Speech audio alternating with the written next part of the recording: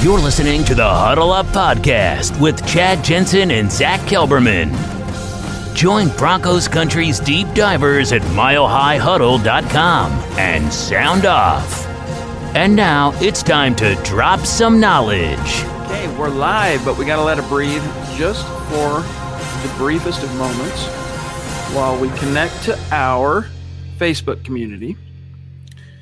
And then we're going to get going here, gang. So far, so good on the old hotspot. Okay, we're ducking and weaving.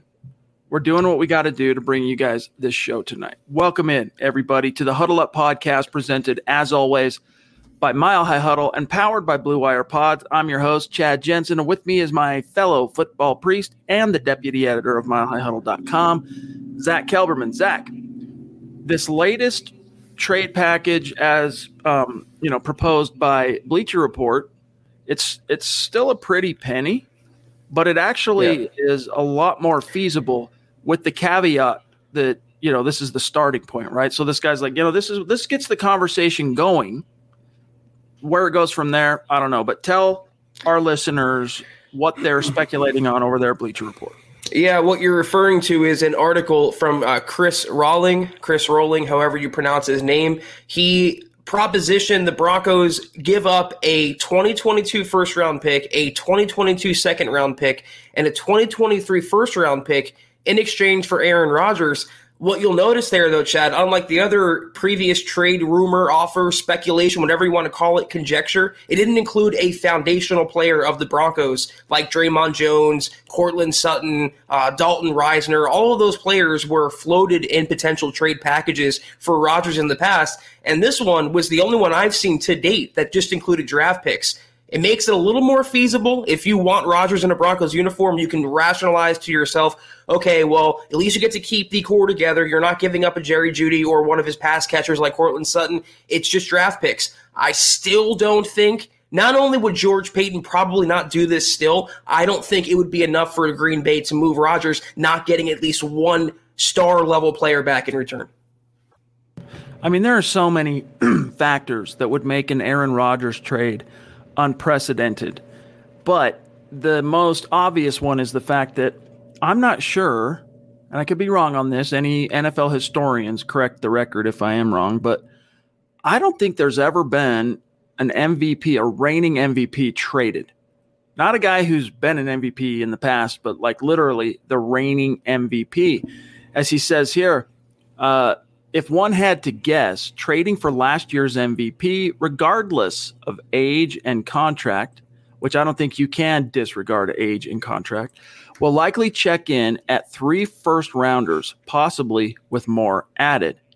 It's funny, Zach, when I've made calls around to people that I know and, insiders and agents and people that are involved in this kind of stuff on the day-to-day, they don't think that a 38-year-old quarterback, regardless of the fact that he's the reigning MVP, can feasibly command 3 first-round picks. And yet all the media stuff we read, all the, purported speculative packages always include 3 first-rounders. I think if and when, Zach, Aaron Rodgers gets traded, whether it's to the Broncos or someone else, I'd be willing to bet some dollars to donuts that it does not include 3 first-round picks. Well, I think your first point there kind of contradicts the second point, because if there's no other reigning MVP on record, if the precedent's never been set before, why wouldn't, it would require more capital, more compensation? Because of this. No. Because of this right here. He tries to disregard age and contract. That erodes the value. It's unprecedented in that it's a distinction that's never happened, but just because it's never happened doesn't mean that it's worth 3 first-round picks.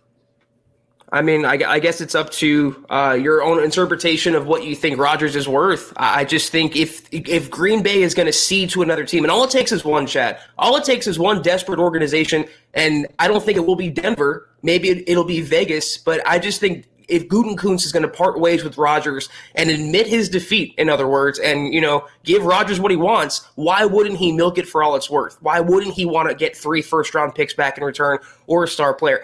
And it's funny, we're debating this, even though Rawling here, he thinks it's a 3 first-round kind of trade, but he doesn't include 3 first-rounders in his proposition. He calls it a starting point, not an end point. So if that's the starting point, and we're both unsure that George Paton would do it, what makes either of us think he would do it for the end point? Right. I do think Gutekunst is going to, when the rubber meets the road, he's definitely going to try and milk it and maximize it for all he can. If this was a 32, you know what? Even if this was a 35-year-old Aaron Rodgers, I don't think 3 first-rounders would be outside the bounds of the plausible. But he's not. He's entering his age 38 season, and that's what really, on top of the contract, which he touches on here, that's what really makes me doubt that when it's all said and done, he's going to end up getting moved for 3 first-round picks. I mean, we'll see, though. We'll see. Aaron Rodgers is very dug in. All of the speculation and, you read the stuff from the insiders that are close to Green Bay and some of the big national insiders. I mean, we talked about Jay Glazer, I think, last week or over the weekend, whatever it might be. He's just dug in. This is either headed to Aaron Rodgers chilling in Denver or Colorado, or California doing, television game shows, or he gets dealt. And so what benefits the Packers more? If you're Brian Gutekunst, if you're Mark Murphy, look, if he's so dug in that you cannot move him, no contract is bringing him closer to the table, then just cut your losses, milk it, get as much as you can for him, and start over with Jordan Love, because it really feels like it's jumped the shark. It's off the rails. Time to kind of move the needle forward. Yeah, I agree with that. I think you're a little more on the side of that he will get traded. I think he's still going to hold firm, and I think also the Packers will hold firm, and he'll play in Green Bay this year. He might sit out a regular season game or two, but these olive branches tend to get extended for the point that you made. He is the reigning MVP, future Hall of Famer, the face of an iconic franchise. I just think some way, somehow, there's still a month left until training camp, 2 months plus until the regular season. They will find a way to work this out. Guys, we are excited to talk with one of our great superstars tonight. We got Steve Baumgartner in the house with us. We're going to pick his brain on some of these issues, and we're going to find out what's on your mind. Any topics, any questions you want us to get it in the chat, and we will get to them post-haste. Real quick, though, before we talk with Steven, some quick matters of business. Make sure you are following us on social media and connecting with us there. On Twitter, @HuddleUpPod, also @MileHighHuddle. You can connect with Buona Beast, our producer, on Twitter, @JohnK. My partner, Zach Kelberman, @KelbermanNFL. Myself, @ChadNJensen. We would love it if you would make sure you're liking and following the Huddle Up Podcast Facebook page.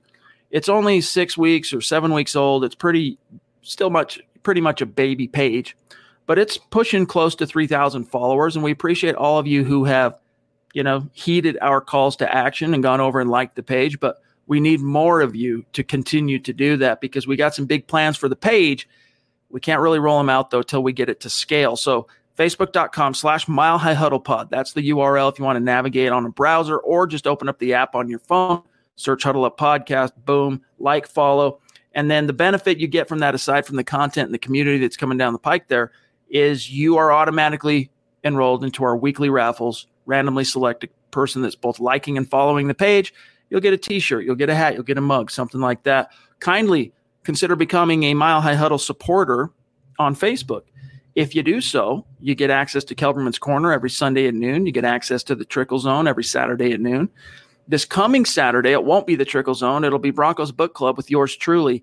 You get access to that at this stage. Only the Facebook supporters get access to that premium video and podcast content, but that's going to be changing soon. We're going to be also grafting in a YouTube membership down the road, so stay tuned for that. But in the short term, make sure you're supporting us over there. $5 a month, I think, is what it is. Big blue button at the top of the Mile High Huddle page, Facebook.com/Mile High Huddle. Become a supporter. You're in like Flynn.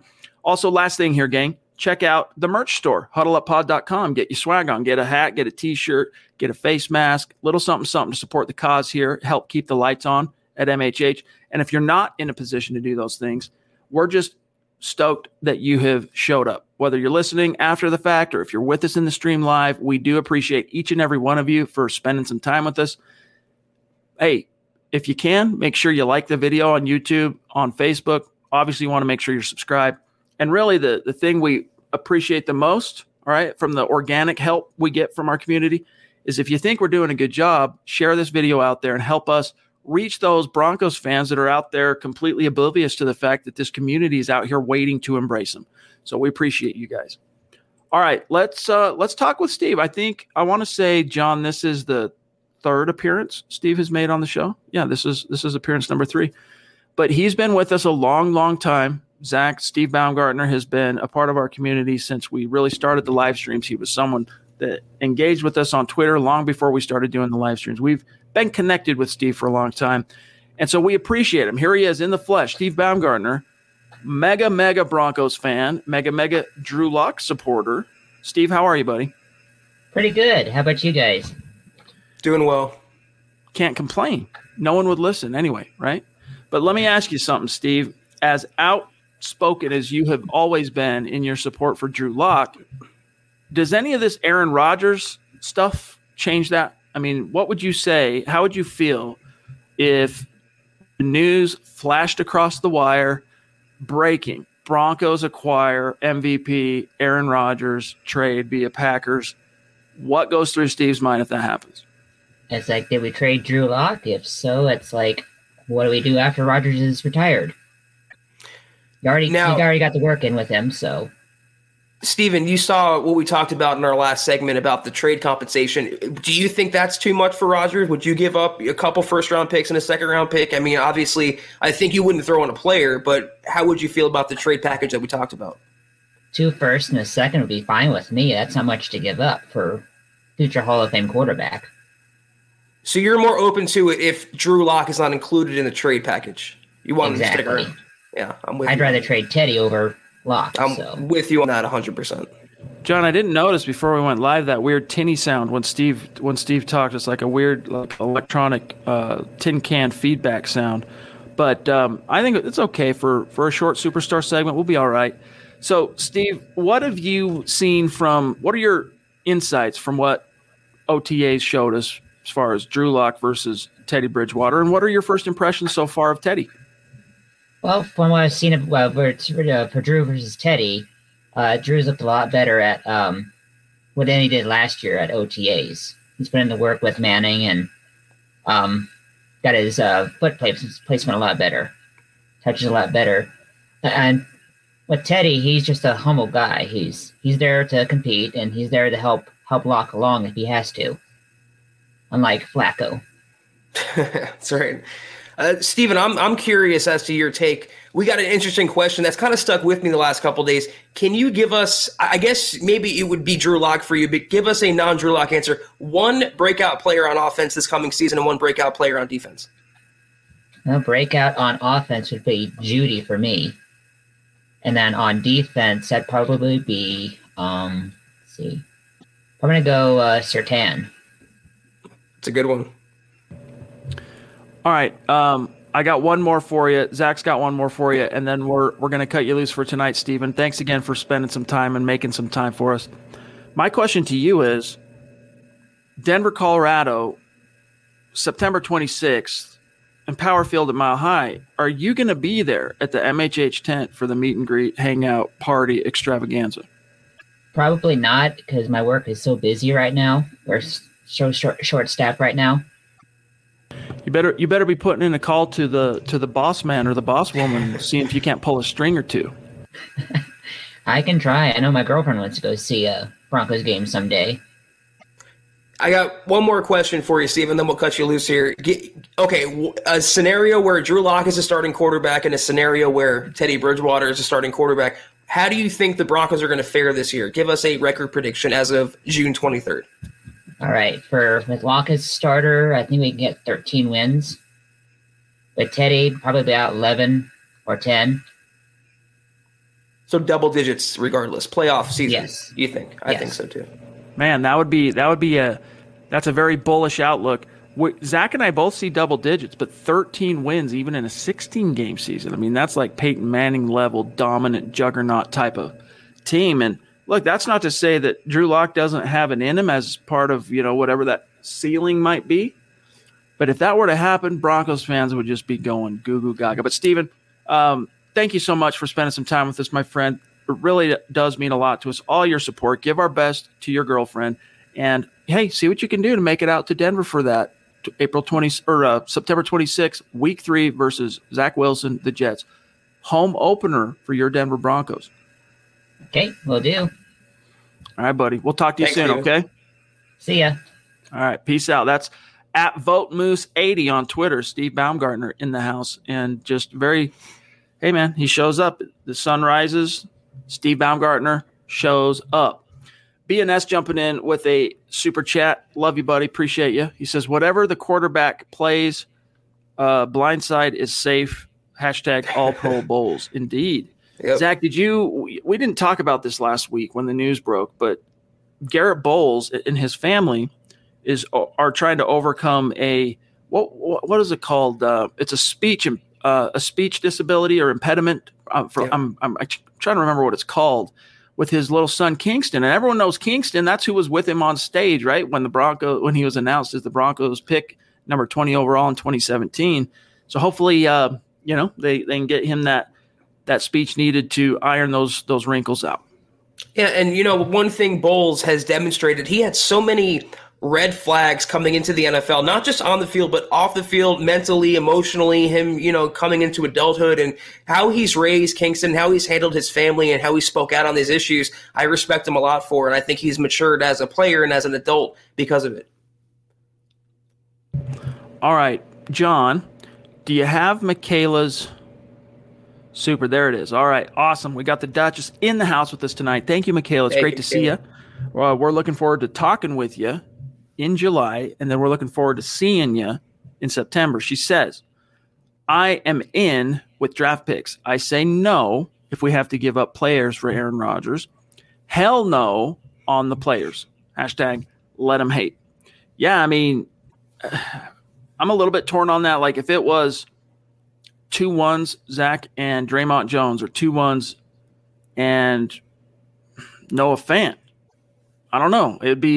I'd deliberate, but probably not look the gift horse in the mouth too much because with Aaron Rodgers, even minus Noah Fant, you got Cortland Sutton, Jerry Jeudy, KJ Hamler, Tim Patrick, Albert O. That offense is going to ball. Yeah, I think I'm a little more open to it if, like we were talking about with Steven, the package doesn't include a quarterback, namely Drew Lock. I would like some sort of fail-safe or some sort of project investment the Broncos can hang on to, even in the event of Rodgers, because he's not 26, he's not 31, 32, he's going into his age 38 season. So I'm still, if it's Draymond Jones and 2 first-round picks, I mean, you're talking about a foundational player and 2 opportunities for 2 years in a row to get foundational players on top of that. I wouldn't mind if they pulled the trigger, but not having a quarterback in there makes it a little easier a pill to swallow. John, does over the cap work for what you were after? I mean, I prefer using over the cap because Spot Track's site is it bogs you down. Your browser. Mike wants to know, tell us about Green Bay's cap hit this year. So here is what the Packers are staring down the barrel for Aaron Rodgers in 2021. His base salary here is $14.7 million. He's also got his prorated signing bonus, which is $14.3. That's already been paid to him, but it factors into the cap number. He has a roster bonus of $6.8 million, and then a workout bonus, which he has already foregone, of $500,000, and then another bonus, which I'm not sure what the qualifications here on this bonus. Guaranteed salary $6.8 million. So his grand total for the cap number is a wide $37.2 million. If the Packers were to have traded him pre-June 1st, they would have been looking at $31.5 million in dead money. But trading him post-June 1st, that number plummets to just but it's still a big number, but significantly more that you could live with, $14.352 million. But Zach, one last thing, if you look at the remaining 2 years on his contract beyond 2021, putting yourself in the mindset of him potentially being a Bronco, a $25 million base salary in 22, a $25 million base salary in 23. Each one of those years comes with a different cap number because of the prorated signing bonus and all that, salary cap voodoo. But I would guess, and I don't know this obviously, but I would guess if the Broncos were to acquire Aaron Rodgers or wherever Aaron Rodgers ends up next, I'm guessing they do something new to his contract so that he's not top 6, he's, top 2 or 3. Yes, and they're going to get that cap number down because it's $39 million, right? It's kind of hard to see. That's astronomical. That's the price of like 4 players normally. So yeah, they would redo the deal in some capacity. The only thing that's nice about it, there's no guaranteed money left on the contract apparently after this coming season. So again, if you acquire Aaron, yes, he's a Hall of Fame player, a first ballot borderline. Yes, he's an MVP's going to raise your tides on all ships on offense, but you really have to hope you hit in that window because the cost of doing business to acquire him, not just, again, the draft capital, but the compensation you're giving up and the cap burdens you're putting on the team, $39 million. Even if you bring it down, Chad, realistically, it'll still be above $30 million more than likely. So it's still a lot of money to pay a quarterback. And then you compare that to someone like Drew Lock, whose cap hit this year is what, $2 million, $1.5 million? I mean, it's a much bigger difference. John, do we have Kane Dawson and then Andrew Morrow? Kane, what's up, buddy? Good to see you. Appreciate you. The super chat means a lot to us. You know that, my friend. How are you tonight? Great to have you. He says, that's just too much to give up for an aging gunslinger. I doubt Peyton takes that gamble, but stranger things have happened. The longer the wait, the sweeter the deal, though. And that's one thing I do agree with. Like, when this first started, what was it, April 29th, when this became a public knowledge situation, the speculation that soon followed and the packages that were coming out were, almost untenable, right? 3 ones, 2 twos, your best player for Aaron Rodgers. And even though we knew that was probably always a little inflated and that when the rubber finally meets the road, it was going to be less than that, probably not too far off if you'd have been dealt then. But now, look, the closer you get to the deadlines, that's what motivates NFL teams. That's often is a primary motivator just for human beings in business, right? Is whatever deadline, whether it's the tax man or whatever that's what motivates and sparks action. But as you inch closer to training camp, Aaron Rodgers, it's not that his value suddenly dissipates if you get to training camp or like the week before camp and there's no deal done, or you get into training camp. But NFL teams are going to be significantly disincentivized to want to give up that just king's ransom, whatever ends up being, even if it's 2 ones, a 2 and a key player or whatever, when they know it's going to put them behind the 8 ball. And they're probably going to struggle that first 4 to 6 weeks in hopes that you get a Peyton Manning-esque circa 2012 kind of rocket into the stratosphere when everything comes together, like somewhere in the second quarter of the season. I agree usually that the longer you wait on a trade, the better you can, the better you can make out in that trade. But here's the thing, we have to look at it realistically. There's only really one suitor for Aaron Rodgers, and if we look at that one suitor, we have to take into account, does their general manager, it being George Payton, would he be okay giving up draft picks in general? Even if it's not 3 first-rounders, if it's a combination of second-round picks, third-round picks, his entire draft war chest, will he still feel comfortable doing that, even if it doesn't include a player, a quarterback, or an extra first-round pick? So looking at it realistically, there's one suitor for Aaron. You can maybe throw in the Raiders. And even then, Chad, look at the Khalil Mack trade with the Raiders. That was awful. So all it takes is one really bad team to either get desperate or make a really bad deal. And I don't think the Broncos are that team that's going to make a bad deal. They're not going to give up that much to acquire him. Yeah, especially where you got Teddy Bridgewater there. If you were really worried about what happens if things don't work out with Drew, right? Because as a general manager, you could be totally optimistic in a young quarterback taking a step forward, but you don't know for sure. And so you have to plan accordingly. You have to have some kind of contingency just in case. And up until Teddy arrived, which was the day before Aaron Rodgers' drama came to the surface, they didn't really have that. Now they do. That gives George Paton a lot of breathing room to where, Zach, when push comes to shove, he can really weigh the pros and cons without kind of any feeling of need or desperation per se. Quickly shout out to these great Facebook superstar senders. Travis Tarbox, you're a legend. Claude, you're a legend. Andrew, legend. Appreciate you guys. We will keep an eye out for any of your comments and questions in the chat. Travis. I just wanted to address, real quick, I want to address this. Sorry, Chad. No. Listen, I agree with this, but here's the deal. That's only going to happen Black Knight if he wins. And if Locke won or Bridgewater won, if the Broncos would win, they would bring in the free agents just the same. If Peyton Manning never won in Denver, he wouldn't have gotten Julius Thomas. He wouldn't have gotten these players to follow him. So I agree with that. If on the principle that he wins, then it would be a good trade. But the way we're looking at it is if you give up that amount of draft picks, is if you take on that level of contract and cap commitment, if you don't win with Aaron, then you consider setting yourself back an extra 3 to 5 years on top of your current rebuild right now. And even if you are 100% accurate, because I do think he is, he would be, as Zach said, it would have to come out in the wash, but he would be a nice recruiting tool for a team that would actually be interested in utilizing free agency. The Packers don't really, right? They don't go out and sign people. But look, that ship has sailed really for 2021. That would be a future consideration, as would the draft picks, right? The draft picks are a future consideration thing. But it's definitely something to ponder. Travis says, hello, my football priest. So when the meetup happens, that will be my son's and my first ever home Broncos game. So excited. Cool, dude. That's going to be awesome. Hey, it'll be a privilege to, help you and your son and your family commemorate that with an MHH hangout and a meet and greet. It's going to be a gas. And a victory over the Jets. That's what yes, indeed. Whether it's Teddy, whether it's Drew, you can't lose to Zach Wilson and the Jets in your home opener week 3. No way. It's untenable.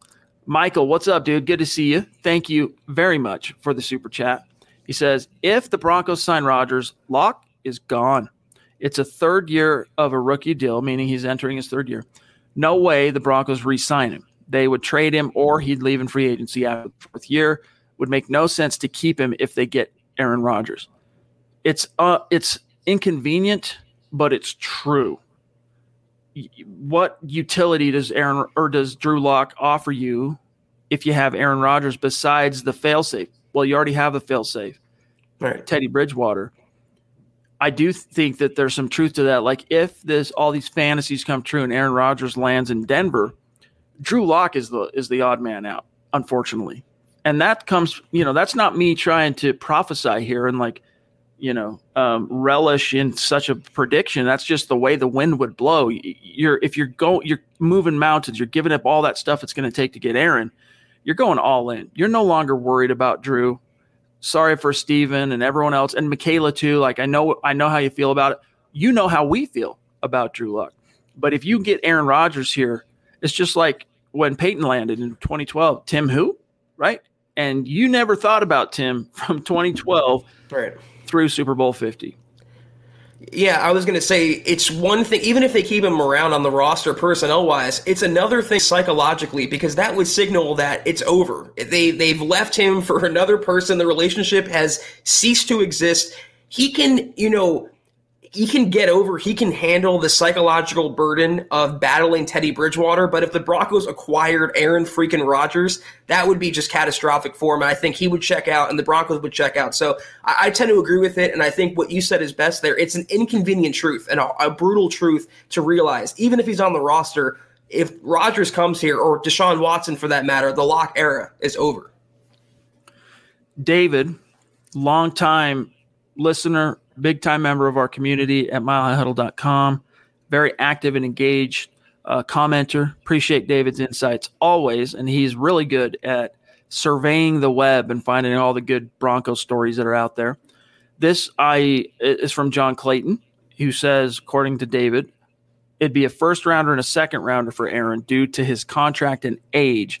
Not many teams can take that contract plus the new deal, according to David.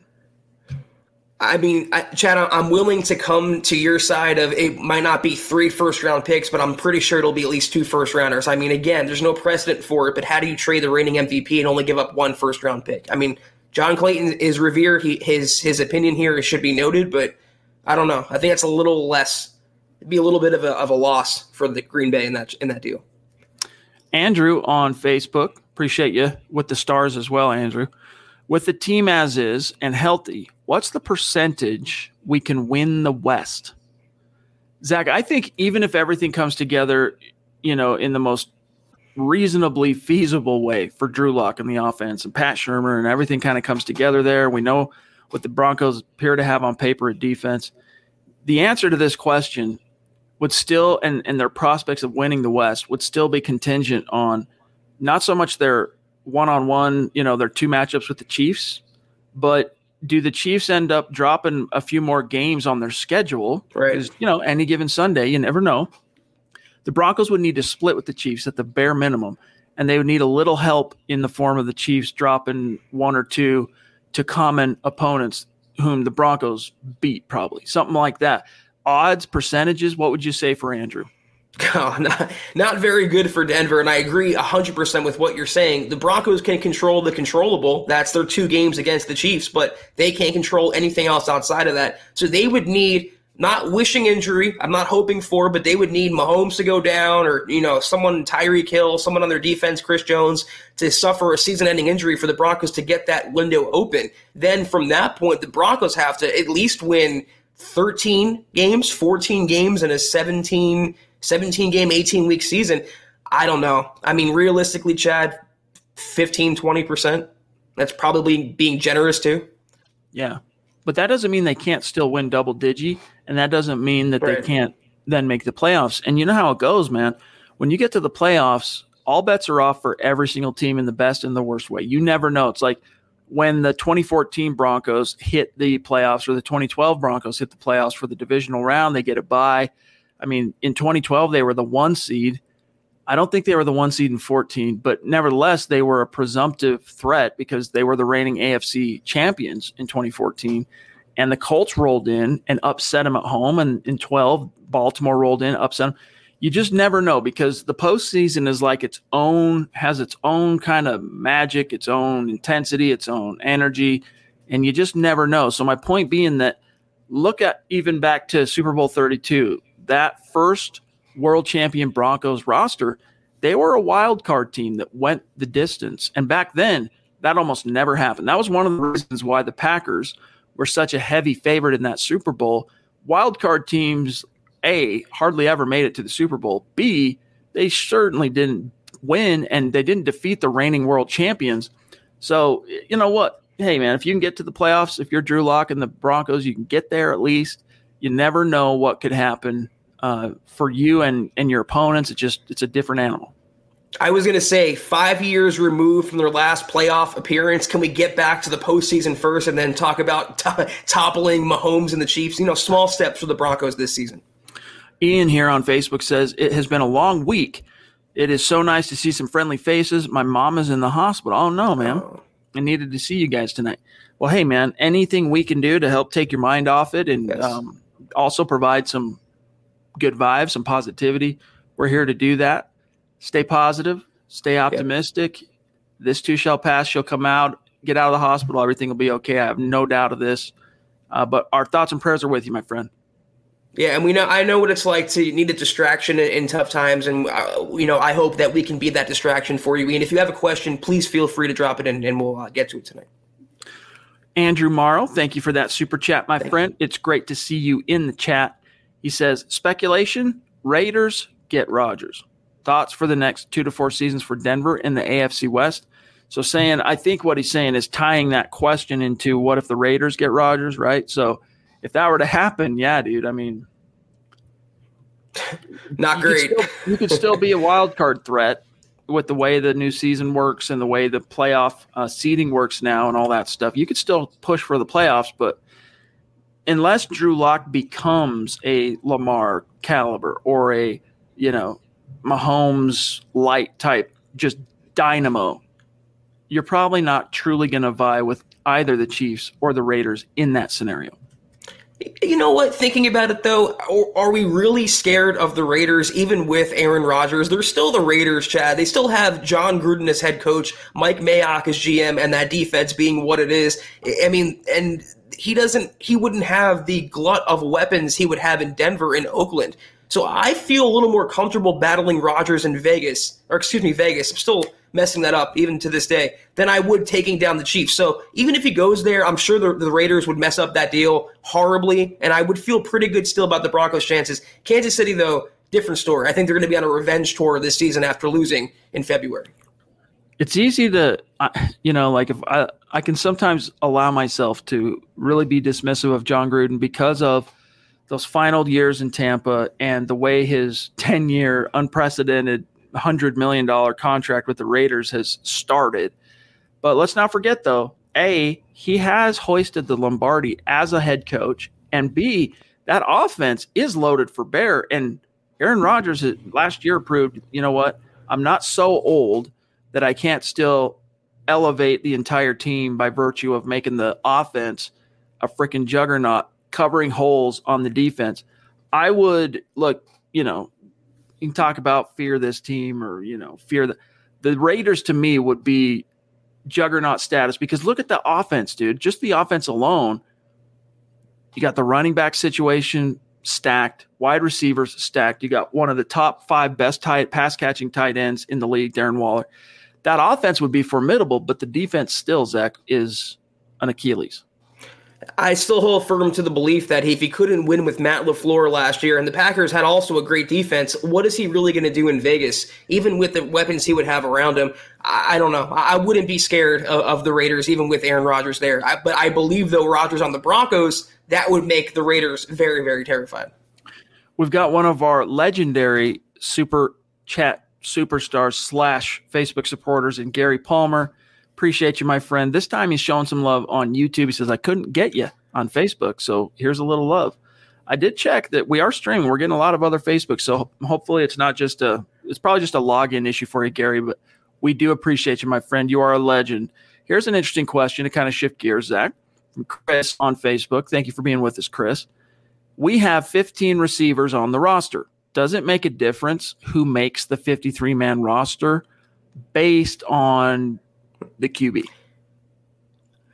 I don't think so. I think the best players are going to make the 53, and they might keep an extra receiver, but they already have 4 or 5 that are absolute locks right now. So it's going to come down to A, how much they're keeping on the 53, 6 or 7, and B, who are those final 2 or 3 guys that are looking about keeping. Kendall Hinton might push for one. Seth Williams might push. Tyree Cleveland.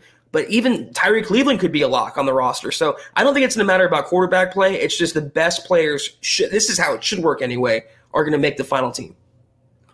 Here's one from Zebulon in the house. What's up, bro? Does John Elway get too much flack for not finding a quarterback post Peyton Manning? He built some great rosters regardless of draft failures. No, he gets just as much criticism as he deserves.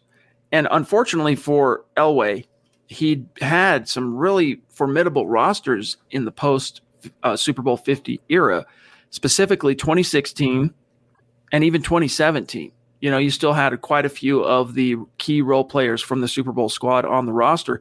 But Zach, you can't underestimate the trickle-down effect of that categorical embarrassing swing and a miss on Paxton Lynch and the effects that had on this team in 16, 17, and really 18 as well, right? You shouldn't have had to have gone out and paid Case Keenum.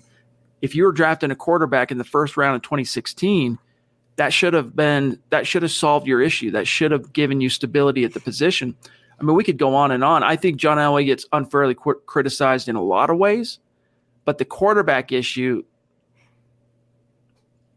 he just couldn't figure it out, dude. Like he swung and swung and swung and swung, and every call he made was wrong, with the exception of, we don't know yet, Drew Lock. Well, the every GM is judged based on their quarterbacks and based on who they can get at quarterback. But I feel like Elway was doubly judged and extra pressured because he's a Hall of Fame quarterback himself. So he should be able to find one of his own kind out there and in more than one opportunity post Peyton Manning. But why those quarterbacks didn't work out, it's the second biggest failure in the Elway era. The first biggest failure is not finding the right head coach. If you hire Kyle Shanahan in 2017, your quarterback that year or the next year looks a lot better than what they produced in Trevor Siemian and Case Keenum. So, yeah, he deserves every bit the criticism and the flack that he gets because he failed in his quest in 4 years and many different opportunities to find that successor. But he also doesn't get a lot of credit, too, for what he did do that was successful in the front office, Chad. His draft classes the last couple of years, his free agency classes. I mean, he did way more good than bad as Broncos GM, but the bad he did do was centered around two things, head coaches and quarterbacks. On one hand, you feel for Elway a little bit because he didn't ask for Gary Kubiak, his world champion head coach, to resign after 2 seasons. He thought he had that figured out and settled for the foreseeable future. So that was a curveball. But Elway's a former baseball player. I got music on the mind.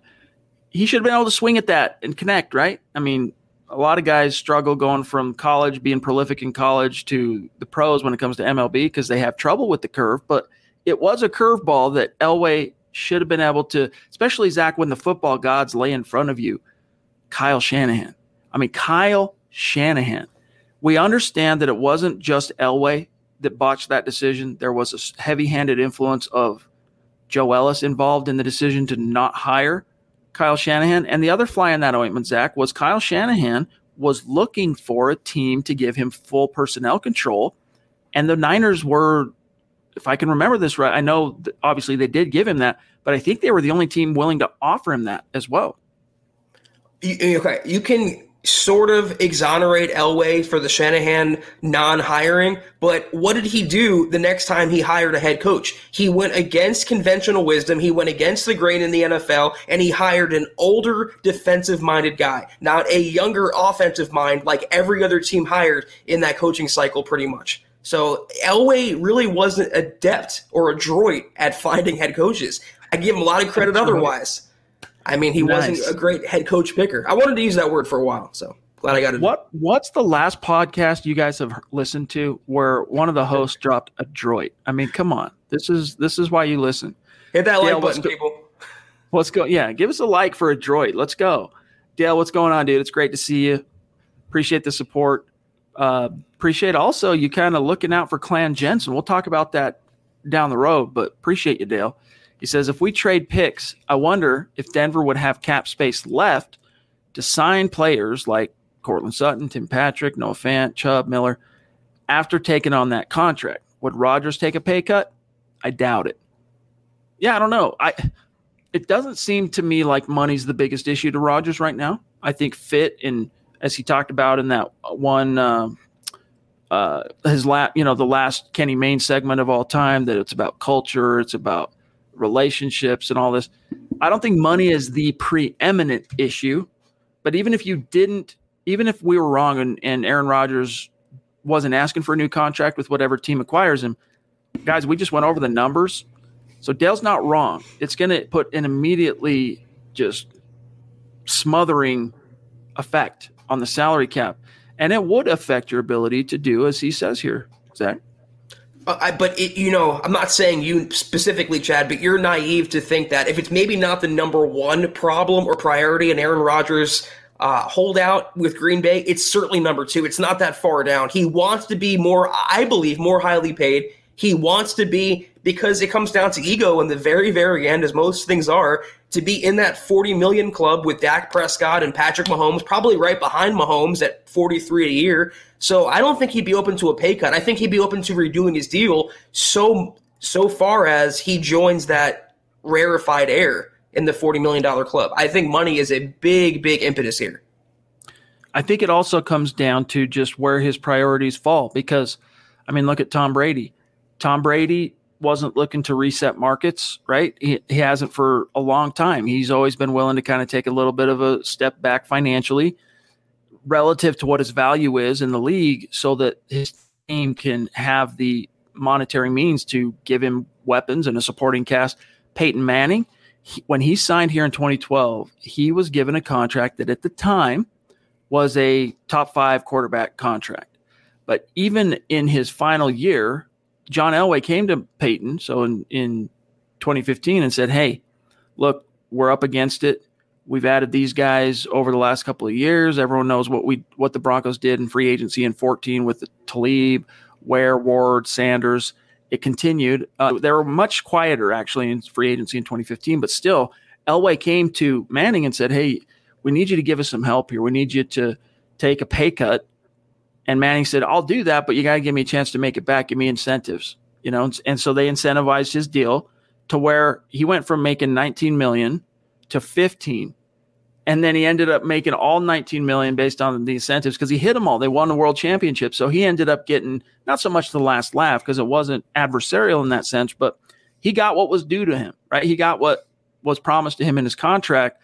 Is that because he wanted to win a world championship? He wanted those role players. He didn't want the Broncos to have to make any tough cap decisions because he didn't have $3-4 million, whatever it might be, wiggle room. And it ended up paying dividends for him. He got that last ring. Brady gets another ring in Tampa. Wasn't looking for a market-breaking contract. Where is Rodgers' head on that? We won't know until that trade, prospectively, anyway, happens. I just don't think either in act on the field or personality-wise or, just off the field, Rodgers is in the same category as either Peyton Manning or Tom Brady. I think he's one notch down from them. I agree as far as just, that legendary alpha mindset that, alpha in the sense that what is most important, obviously you want to be recognized and compensated relative to your wherewithal as a quarterback and your accomplishments and all that stuff. But alpha in the sense of what matters most to me is winning the championship. And so if I do need to take a little, step back, I'm willing to do that as long as you can convince me it's going to the right place and that it's going to be worth it. I agree with you. What we know about Aaron Rodgers, it doesn't seem like he's on that same level. I mean, he went against Brady last year in the NFC title game, and look how that played out. So if you want that rarefied air, if you want that money, if you want that fame and that ego stroke, you have to earn it. And as good as he was in the regular season, he wasn't that good in the postseason. Kane Dawson again, thank you, bro. He says, no way Denver does lock like they did Tebow. Well, look, if you land Aaron Rodgers, just be prepared for something similar. I mean, it might not be an immediate trade, but Drew Lock's not getting a second contract in all likelihood if Aaron Rodgers ends up in the orange and blue. Yeah, it's like if if you had a side family, you would lose a lot of emotional investment to your main family. I mean, even if he's on the roster, the Lock era would be over. All they've put into him, all the commitment, all the investment would be for naught because you're bringing in a guy that takes up $30+ million in salary cap space. He is the reigning MVP, and what is Lock? He was battling Teddy Bridgewater for a starting job. So that's the reality of the business, though. It sucks what happened to Tebow in that sense. It would suck what happened, if it happened to Locke, but that's the NFL. It's cold, it's hard, it's dog eat dog, but it's a business. John, do you have Jordan Mall or Jordan Mall by chance? If on Facebook, if you see here he is. You can see like his star thing through the blank comment, but he also I think had a question. Let's grab Larry in the meantime. What's up, Larry? Good to see you, brother. Longtime listener, bona fide superstar in the house. We've missed you. He says, get Rodgers. We only win Super Bowls with old QBs. Hey, that's true, man. There's a track record there with Elway and Manning, so there's a little something to that. It's a fair point. Technically, I have no rebuttal for that. Thank you, Larry. But it's the past is the best predictor of the future, but it's not the only predictor. Right. All right, where are we at? We are at 48 minutes. Jordan, we did answer his question. Well, hey, Jordan, thank you, dude, for the support and the stars on Facebook. Quickly, I want to shout out those who have been helping over there. Randy. Is it Jordan? Okay, Jordan, Travis, Claude, Andrew, Zebulon. Appreciate all of you. Thanks, guys. Yes, thank you, guys. Okay, let's see here. Here's higher learnings. You guys are acting like draft picks always hit. Drafting is not an exact science. I'd rather Aaron Rodgers and proven free agent talent he will bring. Our core is great as is. Yeah, I mean the hit ratio on first round picks. Bob Morris at milehighhuddle.com did a really interesting series leading up to the draft this year. And if I remember right, the hit rate, actually it might have been Tom Hall now that I think about it. But if I remember right, Zach, the hit rate on first round picks is somewhere around, and it depends on how you define hit, but the way he defined it based on Pro Football References metrics, it was somewhere just about 50%. You know, it's a 50-50 proposition if that first round pick you're going to take ends up being a second contract guy. I mean, no, I'm not acting like that because only an idiot would think that has 100% hit rate or they always work out. No, and I'm not telling you what I think. I'm telling you what I believe George Payton thinks. That I don't, judging on his track record and judging on what he's literally told us through his mouth that he doesn't like surrendering darts if he doesn't have to. I just don't think he would give up 3 first-round picks, and I think he would also balk at 2 first-round picks. It's not my opinion about draft picks working out. It's about giving up those draft picks in the deal. It's not that deep. Chris on Facebook says, hey, guys, I'm forced to listen to Boston sports stations due to where I live. No matter how good the Boston sports teams are doing, they are harshly criticized by the media. It's refreshing to hear some positivity. So thank you, guys. All right. Hey, man, thanks for being with us. Glad you found us, my friend. Okay, John, who do we have left? I don't want to leave anyone out hanging here. Let me just here's Andrew real quick. Killed my dreams, Zach. LOL. I was thinking at least 30% chance of winning the West, right? Giving we almost beat the Chiefs our last game with a skeleton crew, but hey, a guy can dream. Didn't almost beat the Chiefs. I'm not sure what you're thinking there, Andrew. I remember the Broncos losing by multiple scores. They started relatively strong against the Chiefs in that game, and then Drew threw a pick, if I remember right, and that started the kind of an avalanche. I'll pull it up, but I might be misremembering that. Am I? Maybe Andrew's talking about the DT, non-reception from Case Keenum where they should have upset the Chiefs in that game. Andrew, I'm sorry for killing your dreams on that, but I'm just keeping it real with you. I don't think there's a much of a realistic chance to say it's anything north of 20% that level playing field, both teams staying healthy, the Broncos are going to win the West. Let's get back to the playoffs. Let's get a wild card berth, and then we'll go from there. All right, I'm just looking really quick here. Denver Broncos 2020 schedule. Oh, no, that's still 2021. I need 2020. Here we go.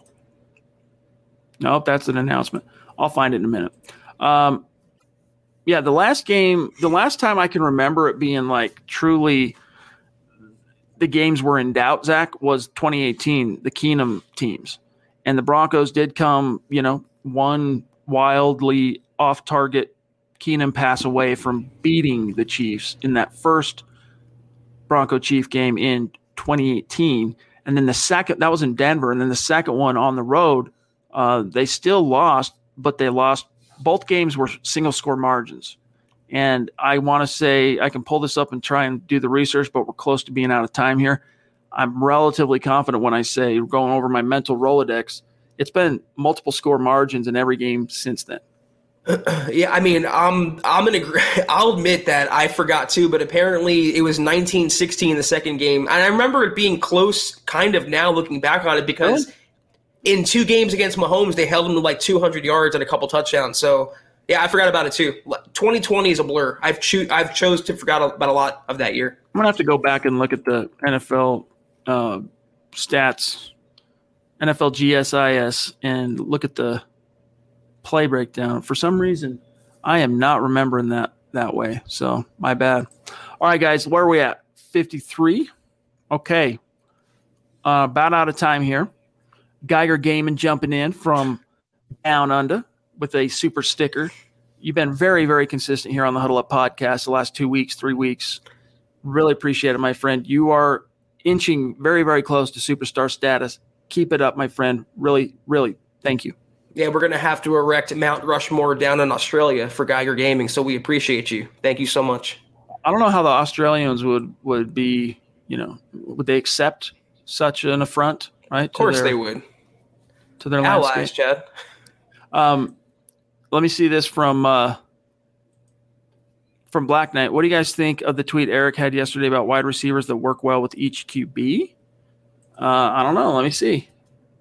I'm not sure what he said. Hold on. I know that Building the Broncos kind of titled their episode around that topic, like which wide receivers pair best with which quarterbacks. Okay, here it is, I think. I think this is what he's talking about. Zach, let's get your thoughts on it real quick. From Eric Trickle, co-host of the Dove Valley Deep Divers pod. KJ Hamler can work with either quarterback for different reasons. Judy Fant in Cleveland, probably better with Teddy.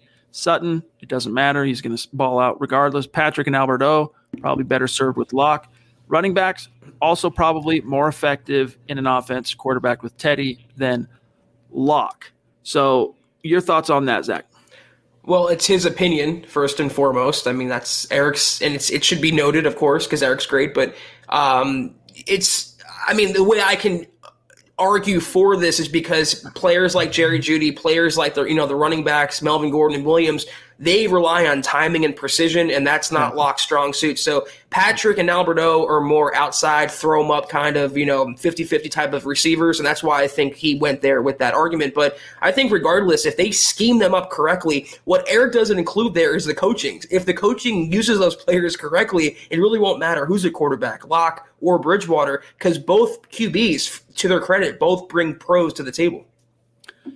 Albert Knoppers, what's up, brother? Good to see you. Phenomenal super supporter in our community. He says Aaron Rodgers is not like Brady. He will play most likely 3 more years. I don't think that should be enough to add a demanding person like A-Rod to our team. Yeah, I mean, I don't think anyone's like Brady, right? Like even Peyton, not quite like Brady. Like Brady's a freaking animal.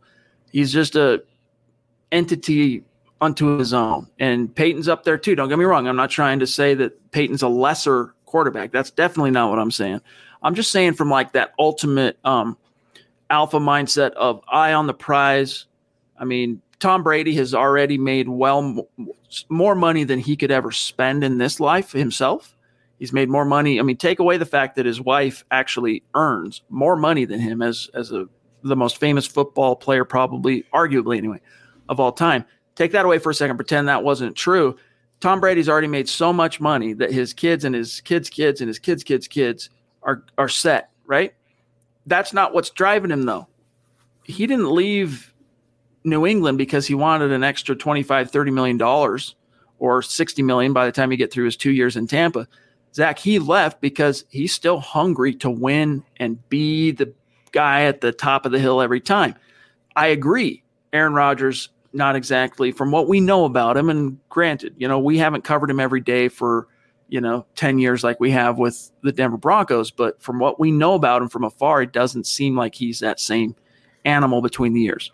I also think Brady wanted to get the hell away from Belichick. And Rodgers, Matt LaFleur is a very passive, player-friendly coach, and it'd be kind of the opposite in Rodgers' case going to Denver when Vic Fangio was just kind of like grizzly old, curmudgeon-y kind of guy. So he's not going to beat Tom Brady. No other quarterback will beat Tom Brady. You can hate him all you want, but you have to recognize his greatness and what he's done.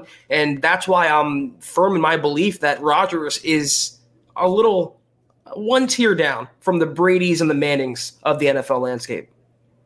All right, so Dylan reminded everybody, he helps us as a moderator in the chat to, hey, give us a like. Even if you don't agree with every single take of ours or someone in the chat, please like the video, guys. It's a simple, organic way to help us and support what we're doing here. And Dylan, we're looking forward to seeing you a week from tonight. It's going to be great talking with you again on the show.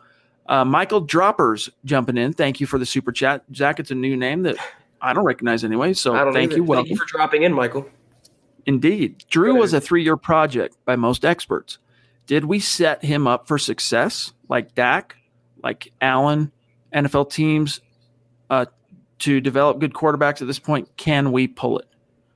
The only thing I would tell you that the Broncos did as a disservice to Drew was giving him a coordinator change in his second year.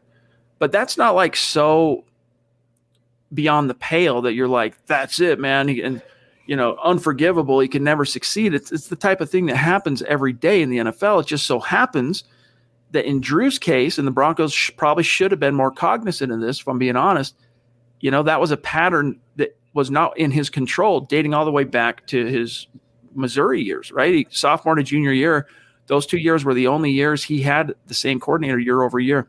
So other than that, Zach, I can't see anything that they've done that would erode his, putting him in the best position possible to succeed. I mean, I'm grasping at straws trying to think of something else. I got one for you. How about right tackle last year? Not having a better player than Elijah Wilkinson as your starter ends up contributing to his shoulder injury, if not, being the sole factor there. But I think the coordinator change and the coaching overall is the biggest detriment. Unlike Dak Prescott, who has Kellen Moore, unlike Josh Allen, who has Brian Daboll, Pat Shurmur is a far cry from both. And, to your point, Chad, it is unforgivable to me to make a coordinator change when you go 4-1 with a young quarterback, and that young quarterback hasn't had continuity at coordinator throughout his professional football tenure. So that's why I believe it set him back, because you had a guy finally going with the NFL grain, a younger creative mind, Rich Scangarello. You go 4-1 with him in 2019, and then you fire Scangarello for Pat Shurmur. That's a backward type move in the worst way. I would guess the Broncos probably, in their heart of hearts anyway, Vic Fangio, John Elway, they probably regret making that move. Ian wants to know on Facebook, how can we meet up on the season opener? Look, it's still a ways out, but there's going to be no problem finding us. All right, we're going to have a big old tent in the parking lot, tailgating it outside of Empower Field. So at Mile High, it's not going to be hard to find us. Yeah, trust. When we get there, it's not going to be hard to find us. I gotta, and we want to see you there, Ian. We look forward to it. I got to grab this. Shout out to Gary. Justin Broncos signed Les Claypool. The rock people who are not rock guys, the rap guys right now are going, what? This is a riff off of a nice joke, off of my slip of the tongue saying, John Elway was a bass player. When I said baseball player, Les Claypool is one of the most famous bass players in all of rock, right? Primus and all that stuff. But touche, Gary. I at least appreciate that. Nice work. All right, John, do we have anything else that is any superstars been waiting? I don't want to leave anyone out here. Let me double check on the back end, make sure we did not miss anybody. Stand by just 1 second here. I think we're good. I think Michael was the last super. I think so. Well, being that, yep, looks like we are good. So, guys, thanks so much for spending some time with us here this evening. And we'll be back tomorrow night for the Mile High Mailbag. We'll also announce tomorrow night the winner of this week's giveaway for the Huddle Up Podcast Facebook page. One just last reminder on that, guys. Make sure you're liking and following the Huddle Up Podcast on Facebook, because that automatically enrolls you into our random raffles giveaways that we're doing every week. There's no end in sight. We have no plans of ending that till we get to our goal as far as the scale we need for our following. So take care of that business. And then, Zach, other than that, dude, great to see you. See you tomorrow night, and sign us off. Yes, sir. Have a great night, Chad. Great night, John. Everyone else out there, thank you for tuning in with us tonight. Great Wednesday. We'll see you tomorrow on the Huddle Up Podcast. But in the meantime, follow the Huddle Up Pod at Huddle Up Pod on Twitter. You can follow the mother account at Mile High Huddle. Please follow John at John KMHH, the Beast. You can follow Chad on Twitter at Chad N. Jensen. You can follow myself at Kelberman NFL, as you can see right there on your screen. Please go to Facebook.com/Mile High Huddle Pod. Like that page. Also, Facebook.com/Mile High Huddle. Big blue button. Chad said it earlier. We say it every day. Exclusive content this weekend coming up. Trickle Zone. Broncos Book Club, second episode. And also KK, episode 18 now. It's crazy. We're flying by 4 months in. It's been a wild, fun ride, though. Please see us there on the weekend. And also, huddleuppod.com and get your swag on. Get yourself a hat, get yourself a shirt, etc. Football pre-shirt. We appreciate all your patronage there. 3 things, though, before we get out of here that we ask of you. Please, please, please subscribe, like, and share. It helps us more than anything else you can do, and we appreciate each and every one of you. We'll see you guys tomorrow night, 6 o'clock Mountain, 8 o'clock Eastern. Take care, and as always, go Broncos. You've been listening to the Huddle Up Podcast. Join Broncos Country's deep divers at milehighhuddle.com to keep the conversation going.